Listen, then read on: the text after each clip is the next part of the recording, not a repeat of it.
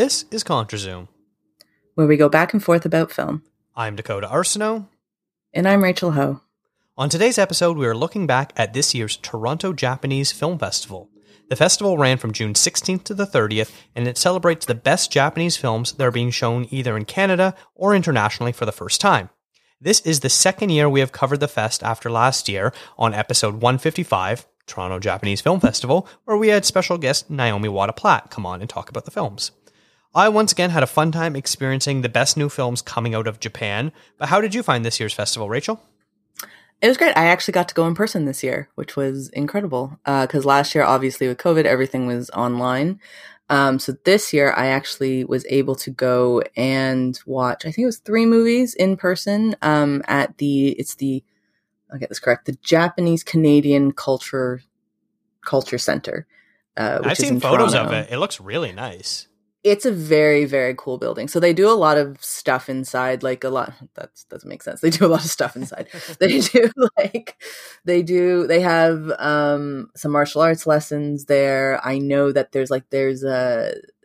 they used to, so this was based off their website. I don't know if they continued to do this post-COVID, but they had sushi making and origami courses and things like that.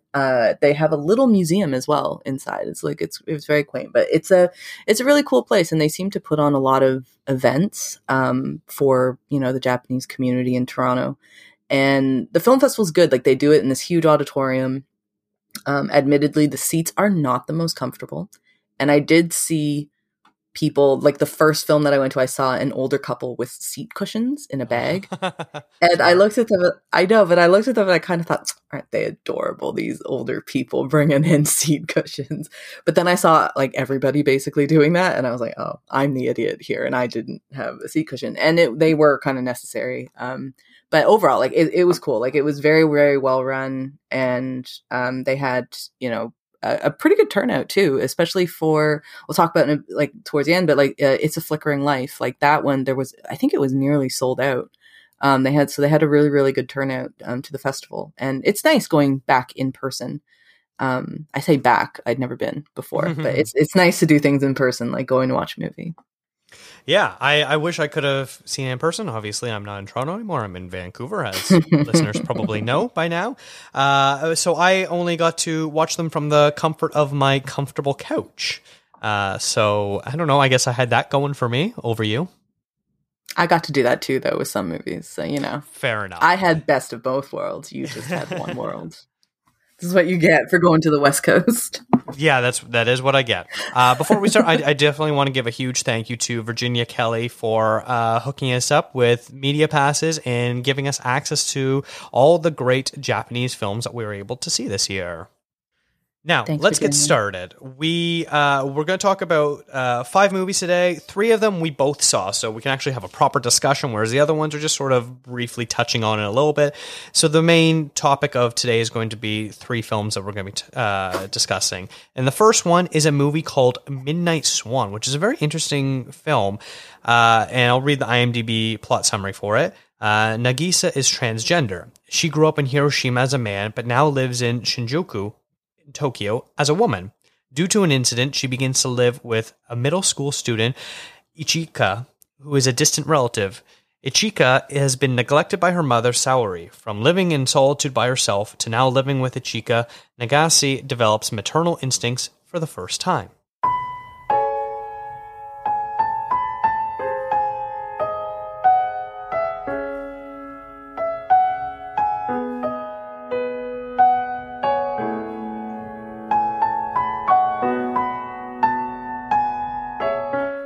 So this is, the plot summary is a little wordy, so doesn't quite explain it.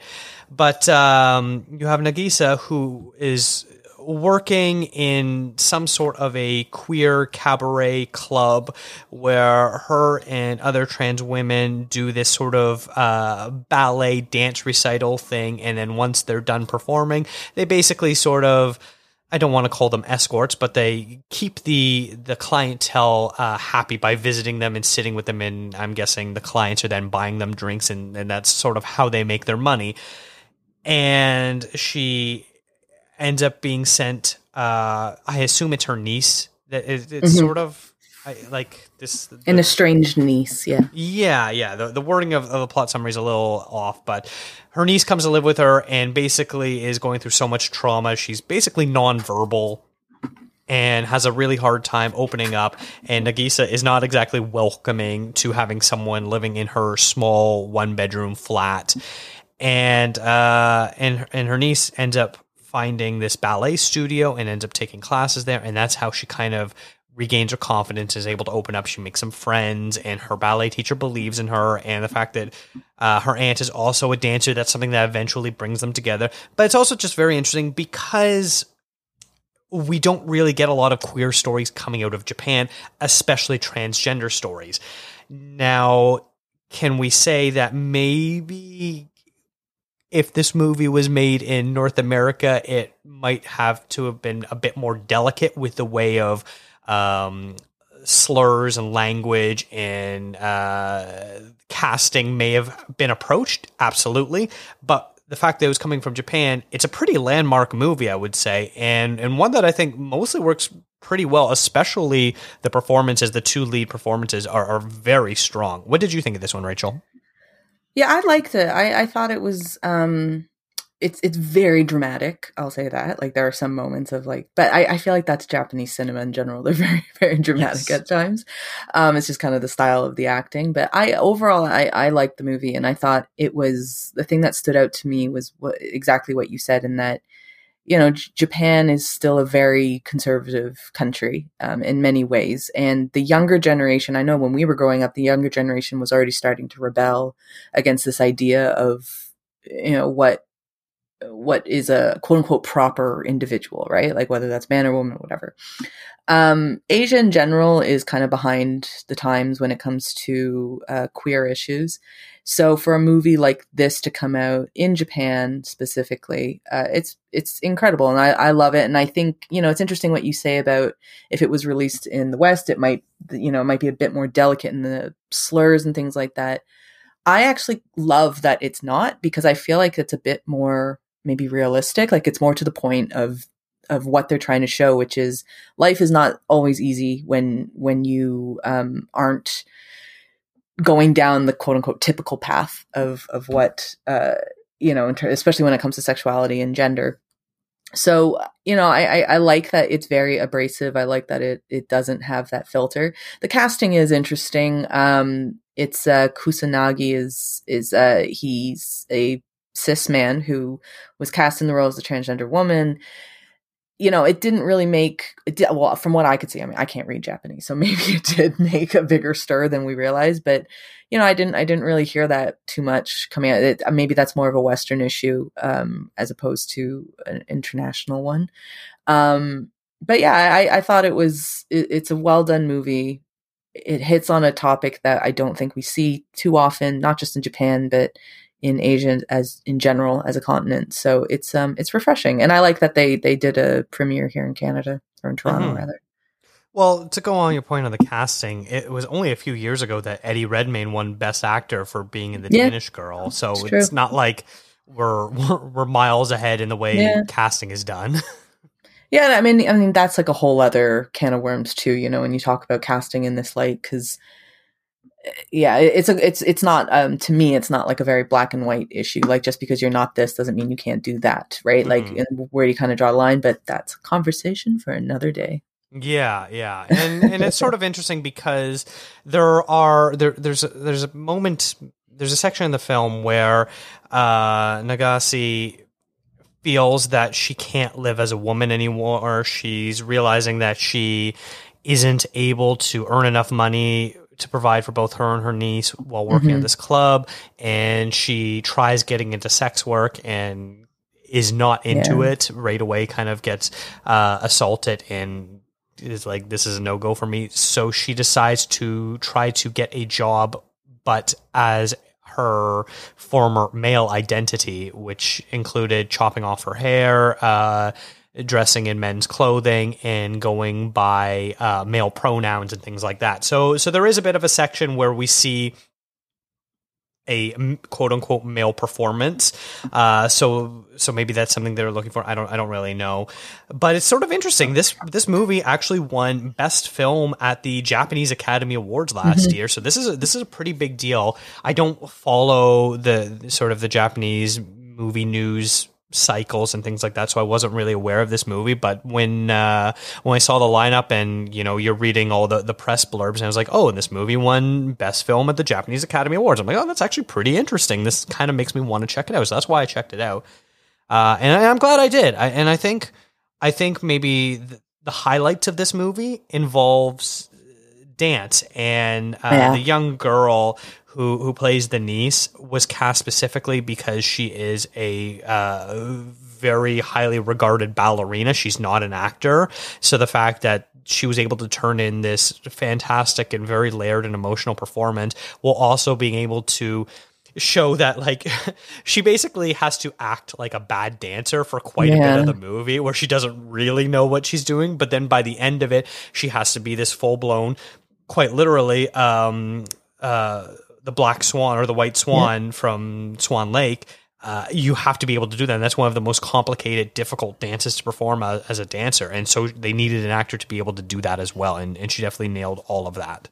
Yeah, that I completely agree with you. That was my favorite parts of the film were her, really. The actress' name is Misaki Hattori, who played Ichika. And I thought she was amazing. Like, when I found out that was her first movie, like first acting role, I thought I was really, really impressed. And one thing that I like, and I'll give the credit to the director, it's Eiji Uchida. He, let her look like a teenager, because I find sometimes, and this is probably like a very Western movie thing, but teenagers don't really look like teenagers anymore. They just have, they're very glammed up these days, and they just kind of look. So they're probably, most of them are 20, which is why they look 20. But I like that Ichika actually looked like a teenager. Like they didn't really put much makeup on her. They just let her be a kid, and I enjoyed that. So, I love the dancing though. I thought she was incredible, and just even beyond the dancing, her acting was tremendous. I think the one last thing I kind of want to talk about, it's not necessarily a problem with the movie, but more of what the hell is going on in Japan. There is a pivotal moment in the movie where Ichika and her new friend realize that Ichika needs some money to pay for her dance lessons, and so she takes her to, I don't know, this place where older men take photographs of young underage girls, and to do private sessions they want like either bathing suit or lingerie costumes for these kids. And I'm watching this like, what the hell is going on over there? Did that creep you out as much as it creeped me out? I mean, it creeped me out. Is it bad to say I'm not surprised? Like, it's disgusting, right? Like, it's terrible. But again, like, one thing that I'll notice, I note about Japanese movies in general, is they do have a very long runtime. They incorporate a lot of stuff, especially dramas. Like, they throw in a lot of different issues.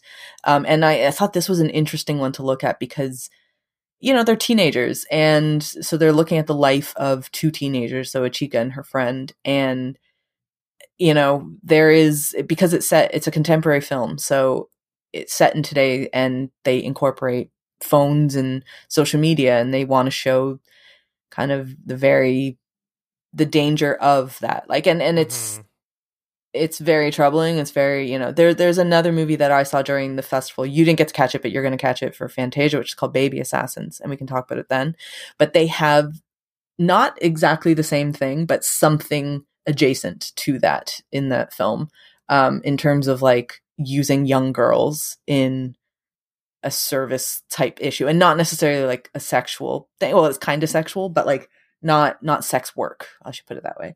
So yeah, it's I don't know. It is disturbing. It's creepy, but yeah, I mean, it doesn't shock me that kind of stuff goes on. And I think, sometimes I think we look at those as being like what's going on over in Japan. I wouldn't be surprised if something like that was happening here as well, like in North America. Like that's what the movie Zola kind of was bringing to light. Was people always think of sex trafficking, human trafficking as an international issue, not a North American issue. But actually, it's in our own backyard as well, and we just don't know it sometimes because, you know, we live in a very kind of privileged time. And, well, I mean, the characters in this film are fairly privileged themselves, but yeah, I think sometimes we don't think it's in our own backyard, but it wouldn't shock me to find out that it was. Yeah, absolutely. I'm not saying it makes the movie worse. It was just like a very like what the hell is going on sort of moment as a way for, I can't remember how old this girl is supposed to be. I think like 11 or 12 or something like that, like very young.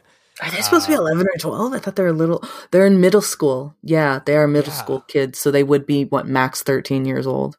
Yeah, so I don't quite know how the school system works in Japan as far as ages, but yeah, she was definitely a middle school student. So you can assume North American standards, it would be between 11 and 13, basically. Jeez. I know. Yeah, I know. That's a great note to end off.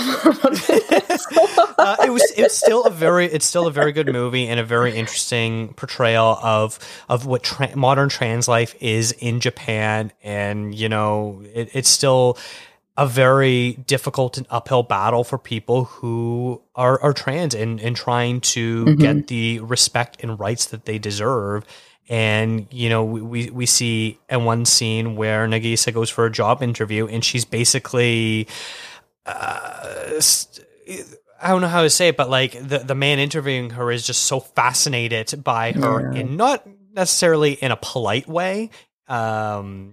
And even in the way of like they're interacting with the clients at the club, like there's one guy who's there with some female companions and talking about how these men are putting them to shame. They're way better dancers, all this sort of stuff. It's a very uneasy feeling watching the portrayal of how trans life is in Japan at times.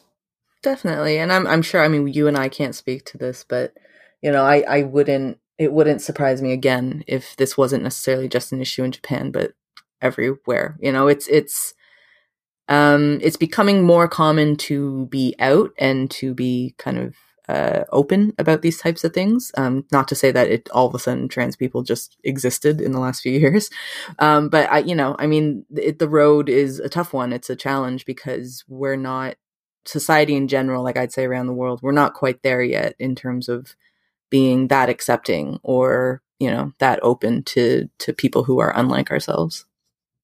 Mm-hmm. So let's move on to the next movie we want to talk about.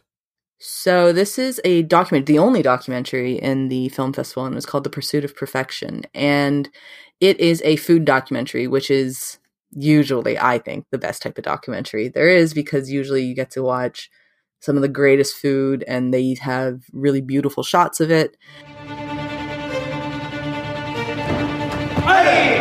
忠実に自分の頭の中にあるその里山の風景をお料理という形にこう出していってる。料理は後です、間違いなく。100点当たり前で2000点ぐらいにしたいんですよ、私の中では。負けたくない相手は自分。うまい。There was a great documentary last year at Hot Docs called Come Back Anytime, which was about a ramen house in Tokyo. And then, of course, there's the big kind of, I would say the most famous food documentary from Japan, which is Jiro Dreams of Sushi. This is kind of attempting to go in the same vein as that, or at the very minimum capitalize off of, I think, Western audiences' appetite for Japanese cuisine and an interest in Japanese food culture. So this was directed by, and I apologize if I pronounce it improperly, Toshimichi Sato. And he decides to focus on 4 chefs in Japan, specifically in Tokyo's upscale food scene. So it's all luxury and it's all, it's not Come Back Anytime. It's not like a quaint little ramen shop that's really sweet and comforting. This is all very like Michelin star, very, very high end food. So we follow 4 chefs. There's a 2-star Michelin or 2 Michelin star, Kaiseki restaurant. There's a pastry chef, and it's the only female in the crew. And she's actually one of the only few notable chefs in Japan who's a female who's a female, who is female. And then we have an omasaki chef and another Michelin star sushi restaurant by Takaki Sugita. And he takes this, like, each of them, the four of them basically take you behind the scenes of their restaurants and the types of food that they serve. Some of them go through the process, like even looking at the farming and where they get their produce from, those kinds of things. I had a bit of an issue with this documentary just simply because I thought it is a very, very short doc, first of all. It's only, I think, just over an hour, like maybe, I think it's 80 minutes or something like that. And it kind of operates like four separate vignettes. It doesn't have a through line across the four different chefs. Some of those stories behind the four are really interesting, and you would want to dive into it a little bit more. But because there's a short runtime, because there's four of them, you literally just get glimpses into all four. And I would have preferred it if this were like a mini series almost, and you could have, you know, a solid 30, 45 minutes on each of them, because they all have a very interesting story to tell and to get to the place that they've gotten to in a city as competitive as Tokyo when it comes to food. I find that interesting. And to me, it was a bit of a miss. And, you know, they called the film The Pursuit of Perfection. And I kind of thought that there would be some sort of commentary or discussion about what perfection means and how these four in particular, who are arguably working at the top of their fields, have been trying to get this. But there's not really, you know, there's no narrative throughout. It's literally just four profiles of four chefs. And I found it a little bit wanting. Like, it just didn't hit me in the same way that I think a good documentary could have. And I don't know if it's the stories of the four. Maybe they're just not as interesting as I think that they would be. But yeah, it kind of missed with me. How'd you like this one? Yeah, unfortunately, I really feel the same way. I'm a big fan of the Netflix series Chef's Table. Mm-hmm. It was created by the director of Jiro Dreams of Sushi. And so if you like Jiro Dreams of Sushi, you would really like Chef's Table. And if you've seen one, you should see the other. Chef's Table is literally one of my favorite TV shows ever. I love, you know, I know it's a oft used phrase, but food porn. But I sort of really love that look into food documentary style. And Chef's Table sort of really nailed down the format. It's sort of funny. I can write out an episode right now where you figure out the highs of what the current chef is doing, and then you find out their backstory, and then you find out what their breaking point was, where they needed to rebuild themselves and rebrand themselves, and how they overcame it, and how it influenced their menu, and then towards the end, it all sort of comes back together where you get shots of the different dishes and how that relates to their childhood, how they came up, what their big struggle was, what they've done since they've made it big, all that. And it all sort of wraps up very neatly in this 1 hour segment.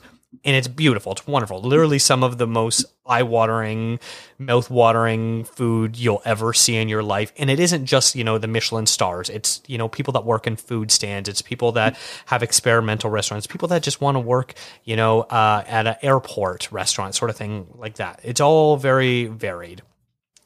But this movie feels like it was trying to do the exact same format of that. And quite literally, I'm watching it, and I'm like, this feels a lot like Chef's Table. So I'm trying to like look up who's involved, who produced it, who financed it, the director, all this sort of thing. And I'm seeing no connection whatsoever. So I don't know if I missed something or not, but this really kind of feels like a Chef's Table ripoff, and not in really a good way, unfortunately. Like you said, it's just sort of four vignettes. There's no really connecting through thread. You said during Midnight Swan, a lot of Japanese movies are really long, and I found that when I was like, oh, I got a couple hours, I should probably see what I can watch. Oh, this is 2 hours, this is 2 hours, 2.5 hours, 2.5 hours, over 2 hours, 3 hours. Oh, wow, not doing that one. And then Pursuit of Perfection barely clocks in at an hour 20. Yeah. And this is a sort of thing where it really probably would have benefited if it was longer. It's just funny, isn't it? Because usually, you very rarely these days, Japanese movie or not, rarely you go, I feel like this movie should be longer. Like, you don't usually say that. But yeah, I mean, It's unfortunate. I think too, one of the things, I don't know if this bothered you about it, but you know, you mentioned in Chef's Table, they don't just focus on the Michelin star. They focus on all sorts of cuisine and restaurant stands, different types of chefs in different capacities.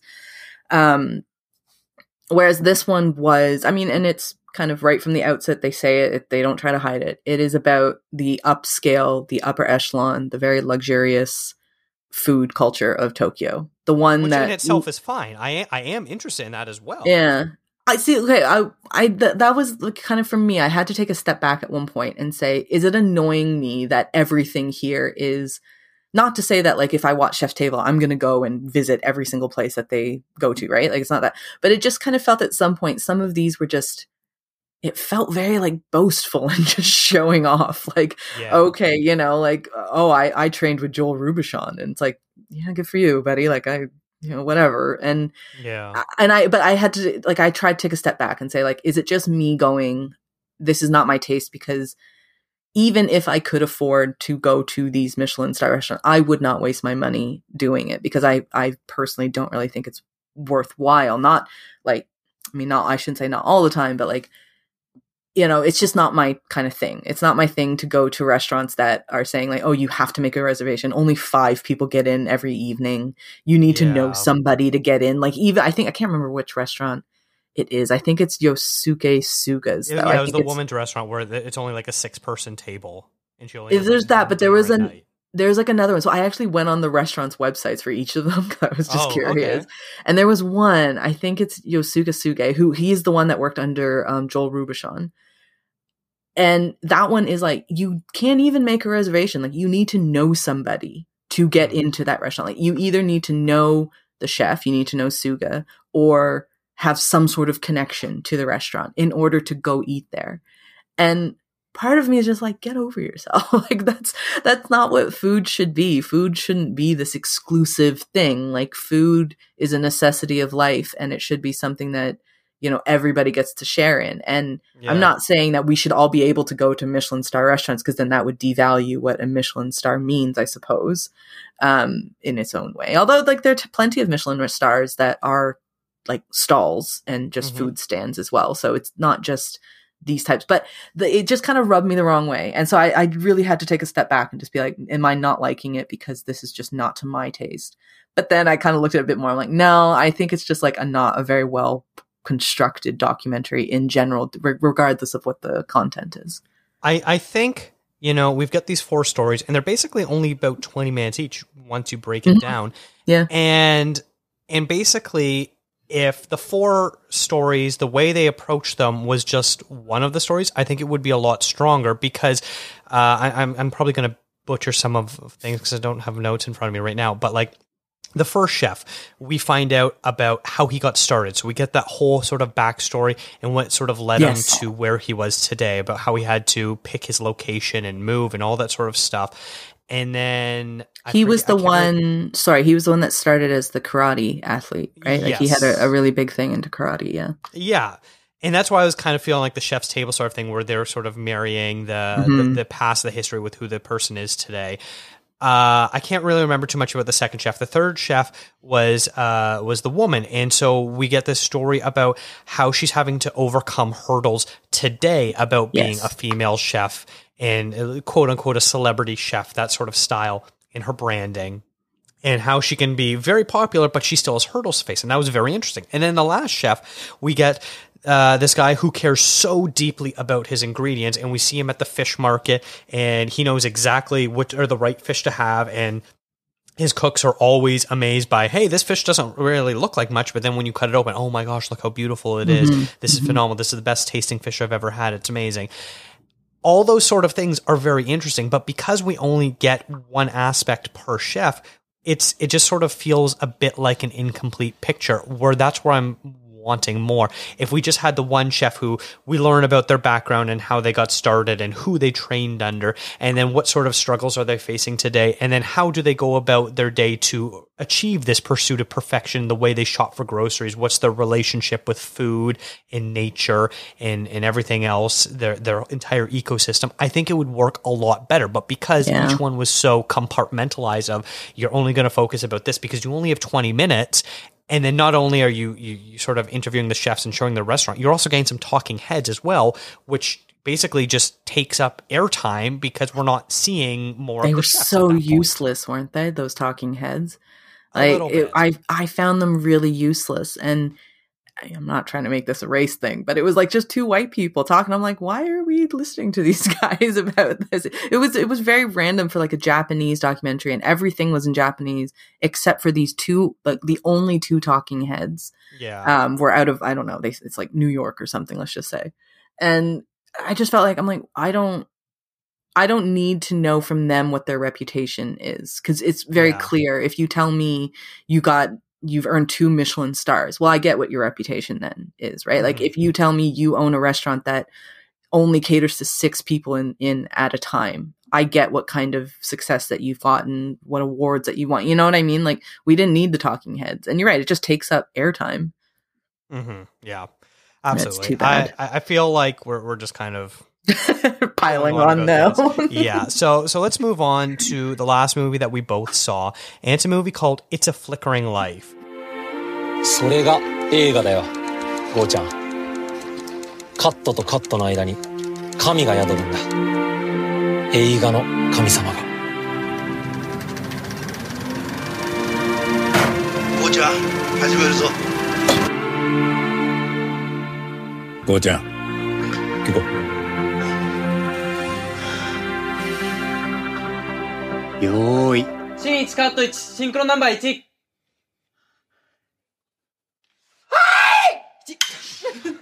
And it is a tale of love and friendship spanning a lifetime. The quote-unquote god of cinema that Go has worshipped since he was young will transcend time and work a miracle in the lives of one family. And this was directed by Yoji Yamada. This is a very interesting one because it's a movie that takes place in 2 different timelines. You've got the modern day where you've got this older couple who are approaching the end of their lives and are sort of struggling to make ends meet. The husband Go is a gambling addict and has loan sharks chasing after him, and so his wife and daughter give him an ultimatum of, they take away his bank cards and his credit cards, and he can only use money he gets from his pension. Because that gets sent directly to him, and he should spend his days in the movie theaters because he used to work in the film industry back in the day.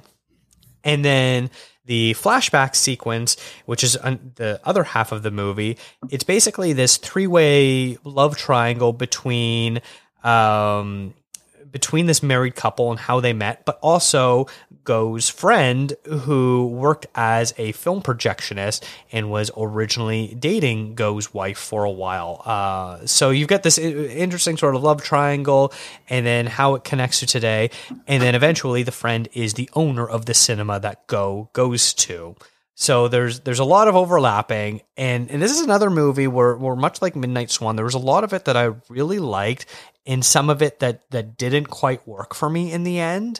Once again, I think length probably has something to do with it, where if it was maybe edited down a bit, I would probably appreciate more and find it more concise. But overall, I thought it was a pretty enjoyable movie, and one that was funny and had some good heart to it. What about you, Rachel?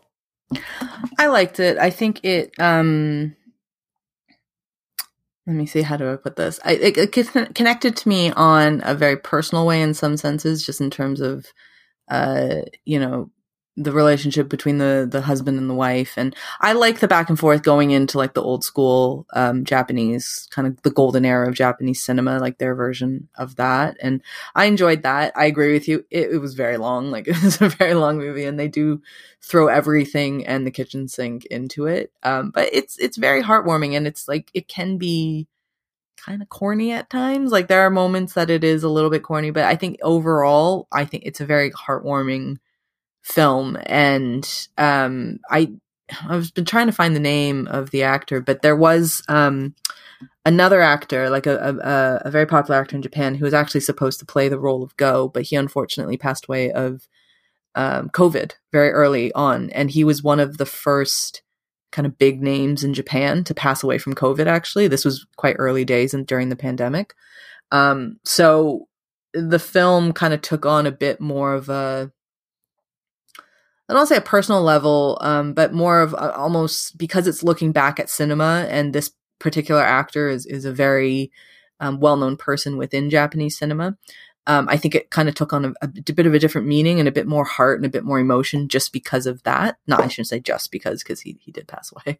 But yeah, it's an interesting film, and I think it's one of those just kind of an epic drama, and it we talk about Midnight Swan doing well at the awards and things like that, and It's a Flickering Life is the same thing. It's done quite well in terms of nominations and recognition within the Japanese film industry.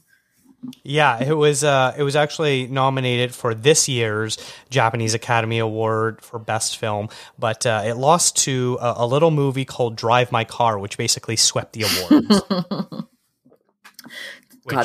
God forbid anything that had to go up against Drive My Car. I mean, I know. Yeah, too bad.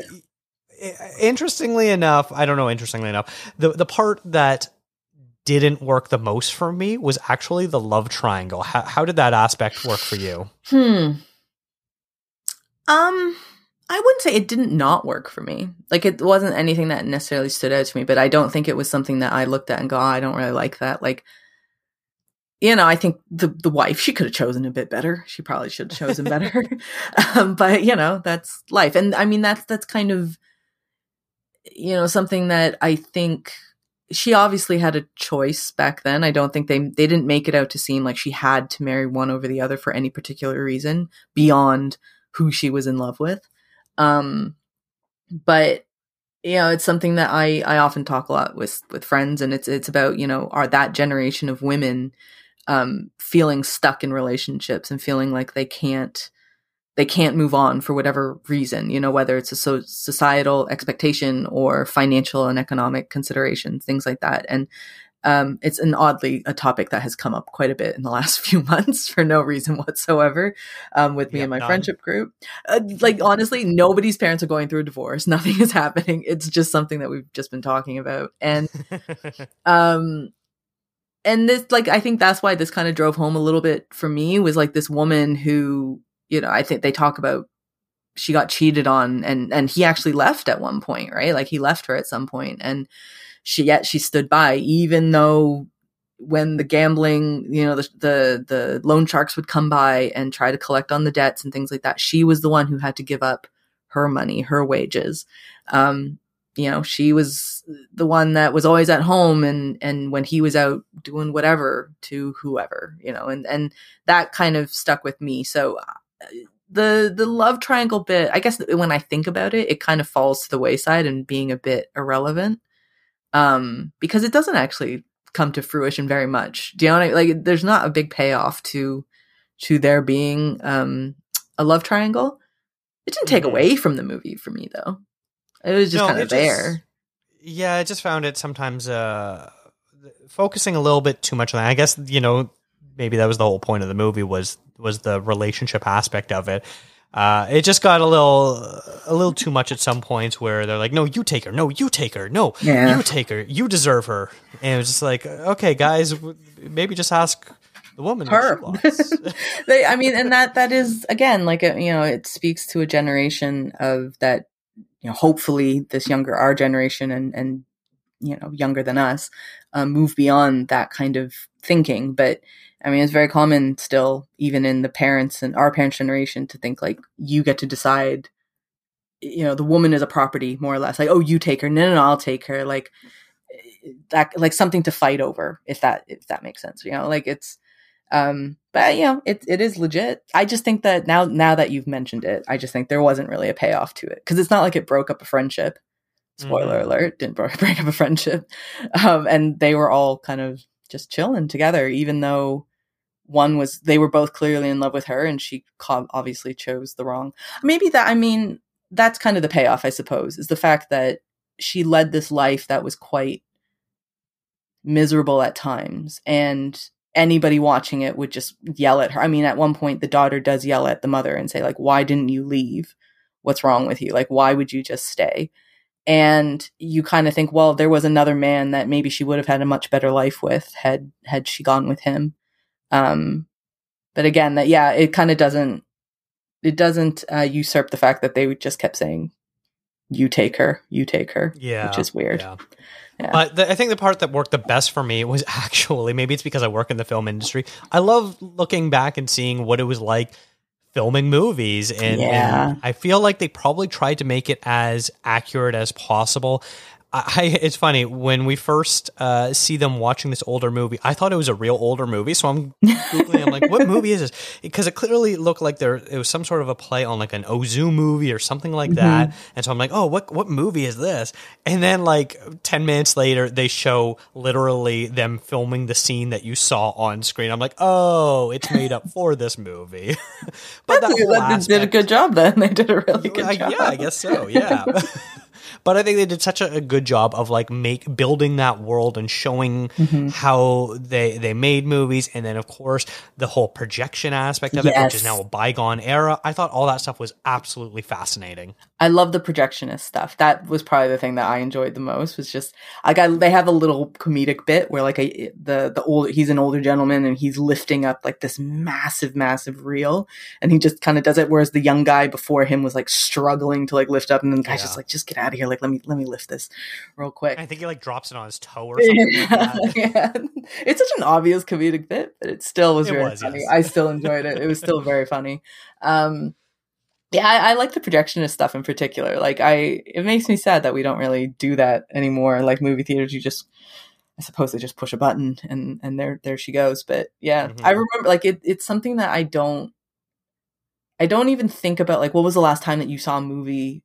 I mean, every now and then you can go watch movies that are on film still. Like if you're in Toronto, like TIFF Lightbox, they always do film reels and things like that. But like, special 35 or 70 millimeter. Yeah, exactly. But like, just the last time that you were in a movie theater, just like a normal theater and not a special one, and you just watch movies and they had, Fast and the Furious on film. Like that's, you kind of forget about that. And then it made me think back to like being a kid, and sometimes the reel would stop or something was wrong, and the projectionist would have to come in and like fix it and doing that. And you forget that was like a proper job, like that required a lot of training. And, even though they were teenagers, a lot of them were teenagers doing it, like they still had to know what they were doing. Like it was quite a specific vocation at the time. And now it's obviously gone. Yeah. Yeah. Which is a real shame. It is. Watching this movie also kind of reaffirmed that like, my life goal would be to own my own boutique movie theater where I get to program what I want to watch, basically. I'd love to do that too. That'd be amazing. That is a pretty sweet gig to have, to like, to curate your own films, like film catalogs, and I don't know, learn how to be a projectionist as well. You could try to do that. That'd be cool. And then of course they showed the reality of what it's like owning your own independent movie theater today, where they almost shut down at the end if it isn't for the guy winning a grant and donating the money, that they're probably still going to shut down anyways within a year, but it prolongs it a little bit. I'm always distracted now when movies try to incorporate COVID, and I didn't think it was necessary, other than the having to leave space in the theater between seats. It wasn't really needed for me. I'm still of two minds about that, because on one hand, it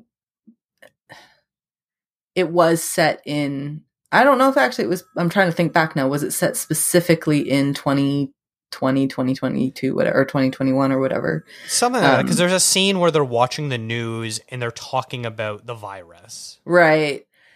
I don't know. To me, if you're going to set a movie and the time period is 2020, 2019, 2021, I just said that way out of order. 2019 to 2021.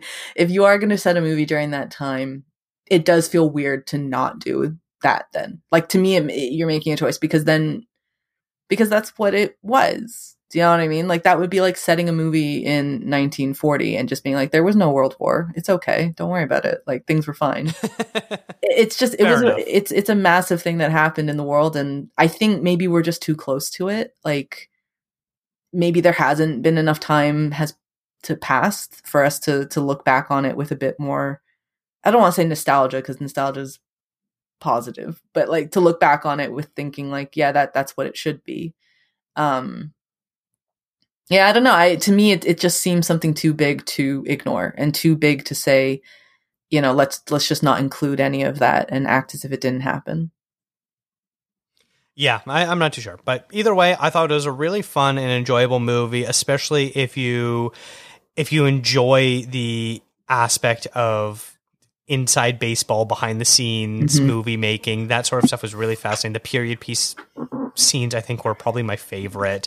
They were a little more subtle and grounded in reality, but still an overall a very, very light and enjoyable movie. I agree. And I think the next movie, we can segue into that really nicely because it was also a COVID movie. So there you go. This is one that you didn't get to watch. I saw this actually in the festival, not cushy, not on my house cushion at home, being very comfortable. And it's called Ribbon, and it is the directorial debut of a Japanese actress named Non, N-O-N. And it's set basically right at the beginning of the pandemic. The first few shots are she is an art student in her final year of school, and they have a big art project or a big showcase, let's say, like a kind of a gallery for their end of year projects. And the opening shots are all of them wearing masks and many of them destroying their art projects because everything's been canceled. So they're not having the showcase anymore. School's been canceled. They all have to go home. Most of them don't have room to store their art pieces if they're really big structures or massive paintings and things like that. So a lot of them had to destroy it. And it shows it's not hiding the frustration that a younger generation had about what was going on then. And the whole film, it follows this young girl who is living on her own in the middle of the countrywide lockdowns in Japan, and just about what she went through and kind of like her creativity slumping and just not finding any motivation to do anything, waking up at 12 o'clock in the afternoon because she had nowhere to go and nothing to do. And this one does take a bit of a satirical look at overkill of PPE and, the 6 feet, like at one point her parents come to visit and her mom is just completely decked out in just a ridiculous amount of, it's not even real PPE. And if you're Asian, like your mother probably did the same thing too. It's just like, it was ridiculous. And then her father comes by with literally a 6-foot pole. And he's like walking around trying to shove people away from him to be like, this is 6 feet. You need to back up kind of thing. And I love this movie. I genuinely really, really loved it. And I almost kind of wish I had gotten a screener for this versus going in because I would have watched it again if I had a screening link to it. It's just, I think about the COVID pandemic period quite a bit and just the way that it's changed the world. And I think you and I in particular, Dakota, like we're kind of lucky in our age that we're not in our early to mid 20s and going through this. Cause I actually think that's probably the crappiest age to have to go through all this nonsense. Because, you couldn't go travel. You couldn't go do the stupid things that you're supposed to be doing when you're in your 20s. Cause you gotta be home and you gotta be safe and, taking care of others and things like that. And this movie in particular looks at art students. So like people who are working in the creative businesses and industries. And I don't know, I really felt a good connection with the film and just, I like that it's a coming of age tale set during this time period. And, just kind of shines a light on the fact that there is, for as much as we should all be obviously very grateful that you have your health and that, your loved ones are still here. Even beyond that, there's a lot of people who just years have been taken from them. I guess all of us, years have been taken from us because of this. But for some people, the degree that has impacted their life is a bit more than others. So I really enjoyed it. I thought it was like a really heartfelt movie. It's very, very funny at times as well, which I enjoyed. And like we were just saying with It's a Flickering Life, like maybe we haven't had enough space. But I was thinking about that movie with Anne Hathaway and Chiwetel Ejiofor. The name of it. Yeah. Oh, right. Yeah. Thank you. Lockdown. So they make jokes about like, oh, toilet paper, everyone's buying it up and things. But that came out in, I believe, I want to say like November 2020. And it was not a great time for a movie like that to come out because I don't think the vaccine was available yet. Things were still really bad. But now maybe I think we've gotten enough space that we can laugh at it. Like when you see the man with the 6-foot pole, like it is funny because it's just showing us we were very paranoid and very ridiculous at that time. And, maybe we can kind of laugh at ourselves, but I mean, I don't know. There might be other people who watch it and go too soon, right? But I personally found it very amusing. And I really enjoyed this movie. And it's the first time director, as I said already. And that was the only reason I wanted to watch it was because I enjoy seeing what first time directors do. And it seems that I was looking it up, she has so much support in the Japanese film industry. So there were a lot of people, like very well respected and very well known figures in the Japanese film industry who helped her out with this movie, including the actors who played her parents. They're quite big shots in Japan. So I think that's really cool. And I would love to see whatever she comes out with next. Interesting. Well, that's good. Yeah, I'm sad I missed that one then.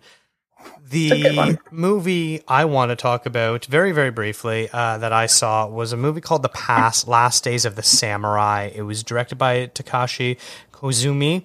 And it's about the last samurai who led an army of 690 against an enemy of 50,000. In 1867, political power returned to the emperor, and 260 years of the Tokugawa shogunate came to an end, resulting in the domains being divided either into the Eastern Army or the Western Army. And it keeps going on because it's a very long IMDb plot summary, so I'm not going to keep reading it. This was one I was very excited for because I love samurai movies, and so I kind of the first thing I did when I saw the TJFF program I was like, oh, okay, what samurai movies do they have this year? So I saw this one, I was very excited. And the blurb about it says that the director, Koizumi, was a protege of Akira Kurosawa. He worked as a assistant director on Ron. And so I was like, ooh, okay, all right. I like the pedigree here. I'm a big Kurosawa fan. It's got the samurai. This all really sounds right up in my alley. And they're advertising it not necessarily as a action epic, but instead more of a political drama. I was like, okay, that's kind of a unique twist on the samurai genre. Unfortunately, I feel really bad because it just didn't really hold my attention. I struggled with this one. I had to watch it in small parts because I just wasn't able to stay hooked into it. My biggest issue might be because I'm not Japanese.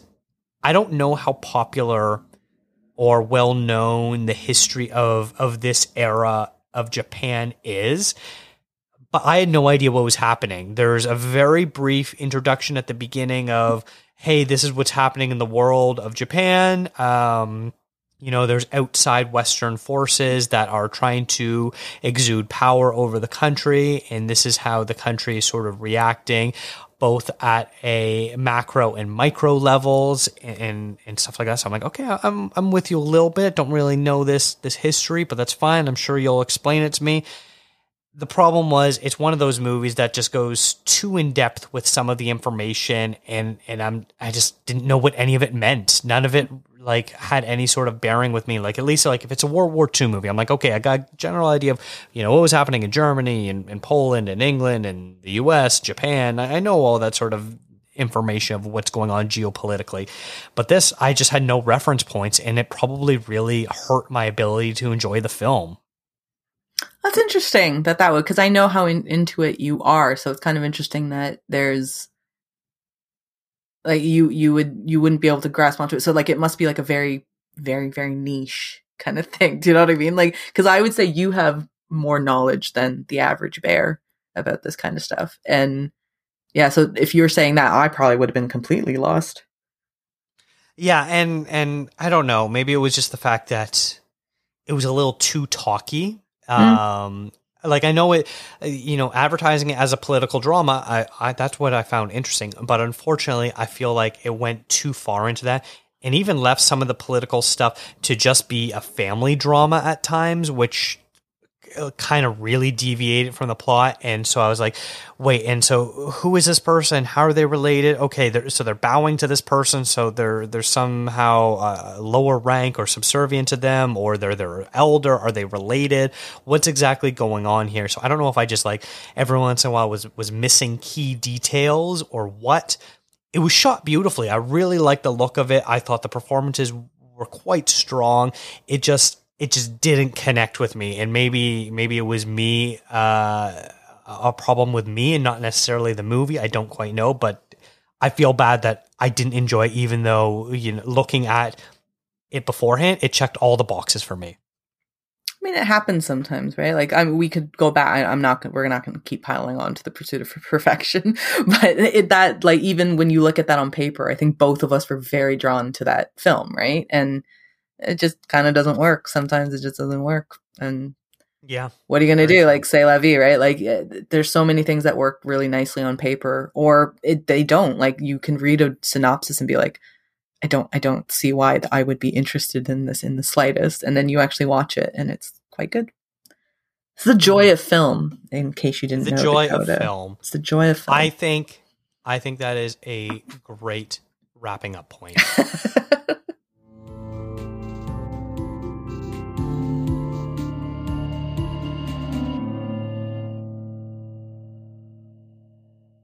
Thank you for that segue. No problem. We should end every episode on some just deep thought. It's the joy of film.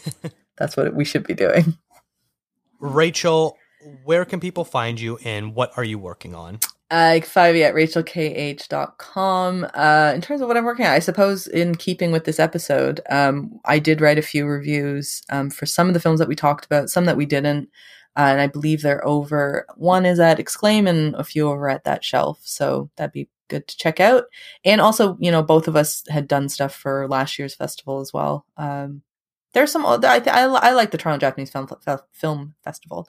I like that because it's not the easiest thing in the world sometimes to see movies, especially newer films in Toronto. If they're not Canadian or American or British films, it's not the easiest thing in the world to catch them. So it's nice that we have this chance.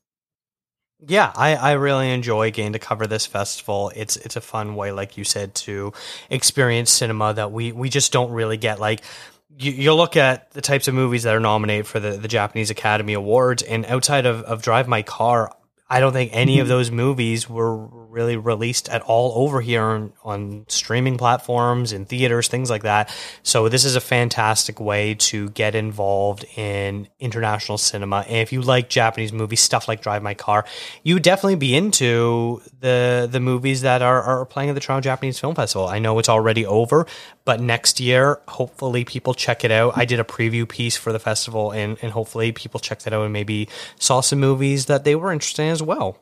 And I think some of these movies will be getting a VOD release as well in Canada. Like, I know Baby Assassins, I mentioned it quite briefly, that is getting a film release, a VOD release specifically. So every now and then these movies do get like some form, especially now with digital, right? Like, it's a lot easier for them to have them come out to the rest of the world, which is nice. Mm-hmm.